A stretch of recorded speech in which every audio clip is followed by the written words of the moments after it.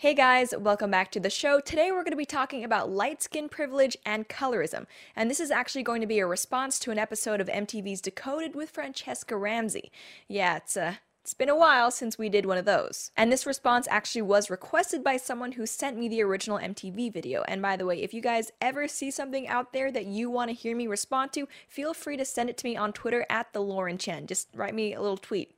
Tag me. But before we get into it, some of you at this point might be wondering what the heck is colorism, because that's not a term that we hear all too often.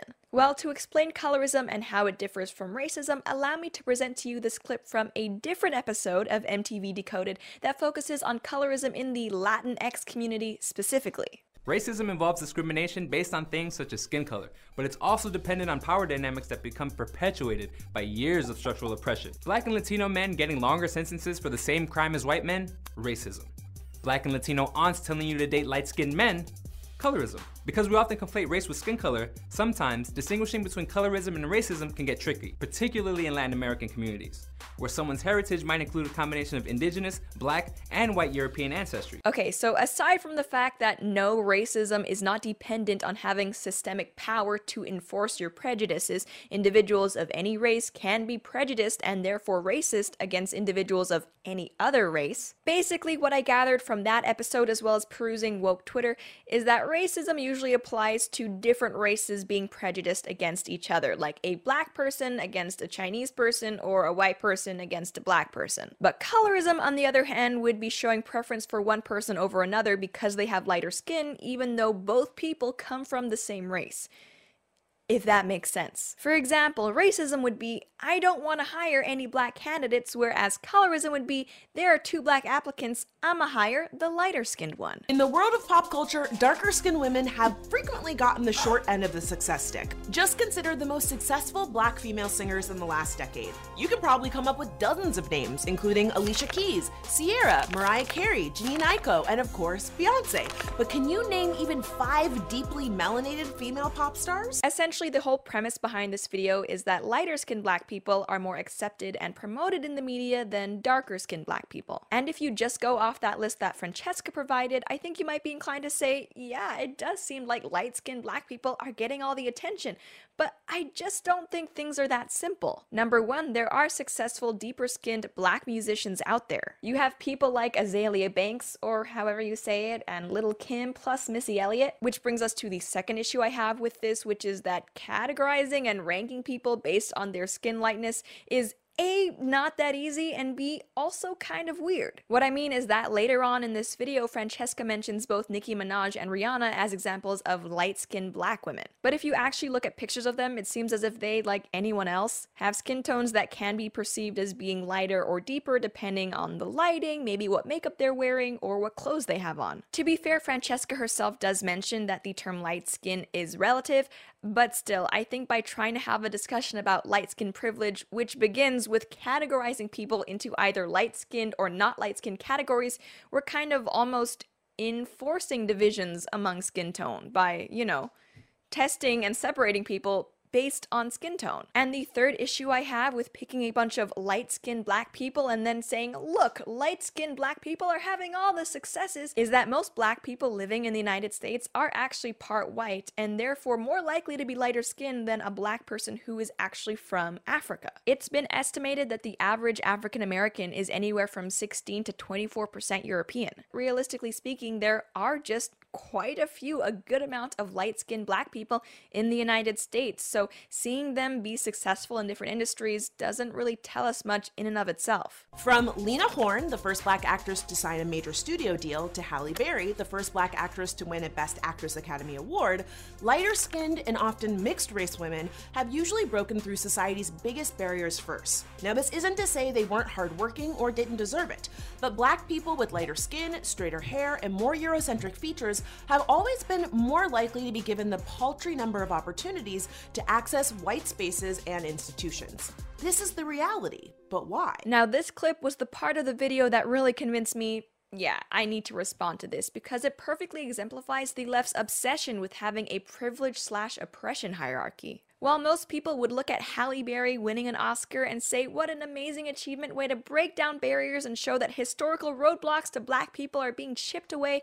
a progressive identitarian who's also into intersectionality would look at the same situation and say, this is just another example of lighter skinned people having privilege over darker skinned people. You see, this is where the purity spiraling starts to begin, because we're no longer asking ourselves, is a black person winning an Oscar? We're talking about, is a black enough person winning an Oscar? And frankly, as someone who is biracial, half Chinese, half white, I think I'm especially aware of this kind of thinking because, and I don't mean to sound like an SJW here, but it is used so often to delegitimize and marginalize the experiences of lighter skinned and multiracial people. As someone who is light skinned, and a lot of people would say white passing, whenever I talk about the fact that I don't believe systemic racial discrimination is a huge problem in the West, I'm always told that my opinion doesn't count or is irrelevant because I have light skin privilege or passing privilege. Which is kind of frustrating because for someone who apparently has all the same privileges as a white person, it seems like whenever someone wants to attack me, one of the first things they go after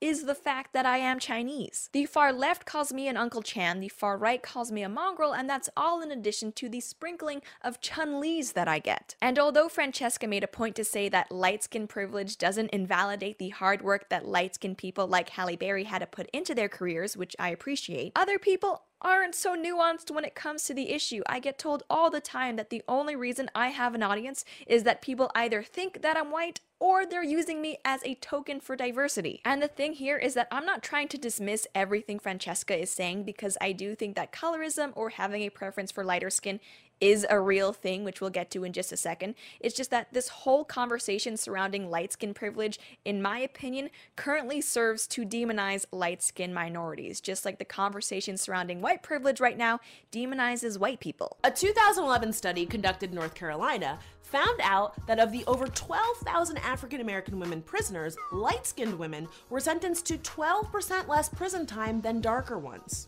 Or, consider the fact that according to a Harvard University study, dark-skinned blacks in the United States have lower socioeconomic status, more punitive relationships with the criminal justice system, diminished prestige, and less likelihood of holding elective office compared with their lighter counterparts. So regarding the first study that Francesca mentioned about light-skinned women getting less prison time than dark-skinned women, I actually looked it up, and I'm pretty sure that I found the specific piece of research that she was talking about. To be honest, I didn't actually read the whole thing because from the looks of it, I would have had to have signed up and then requested it and maybe paid for it. It would have just been this whole thing. But from the abstract of that study, we can see that, quote, the analysis examined how perceived skin tone, assessed by correctional officers, related to maximum prison sentence and actual time served for over 12,000 black women imprisoned in North Carolina between 1995 and 2009. Controlling for several factors, the results indicated that black women deemed to have a lighter skin tone received more lenient prison sentences and served less time behind bars. Personally, I love it when academics and researchers in the social sciences work to produce quantitative studies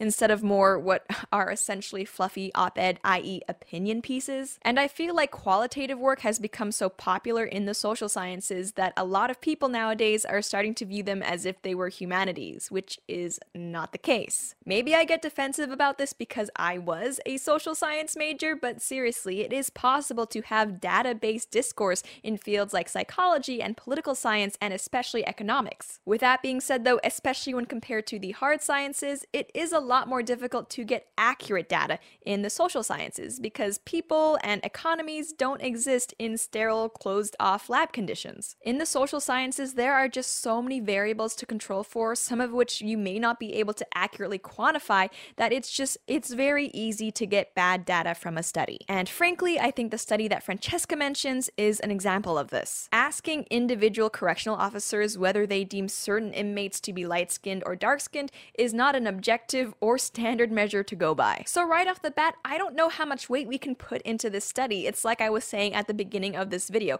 It's really hard to quantifiably say what is light or dark skin when it comes to black people. And that's not even to mention how inherently difficult it is to quantify anything to do with the criminal justice system because there are so many different factors that might influence how long a person serves. Things like your lawyer, past criminal history, whether you pled guilty or not, whether you went to court in an urban or rural environment. There are so many things, and it is notoriously difficult to try and compare situations when it comes to sentencing. But you know what, fine, let's for a minute assume that it is true that light-skinned black women do get less prison time than dark-skinned black women. Correlation does not equal causation. And when it comes to a possible sentencing disparity between light-skinned and deeper-skinned black women, there are other explanations besides bigotry that exist. Now, this is a really subjective thing here, and I can't even believe I'm talking about this, but if someone is a lighter skinned black person, whatever that means, then I guess it's safe to assume that they have a greater likelihood of having a white parent or maybe white grandparent. And I'm not bringing this up to say that like white people are inherently less prone to commit crimes or anything like that, and that just like transfers into light-skinned black people. Okay, nothing like that, disclaimer. But statistically, white people are less likely to be impoverished than black people, and poverty does affect likelihood to commit crime. According to the University of Washington, interracial couples with a black and white partner on average lived in areas with poverty levels around 16%.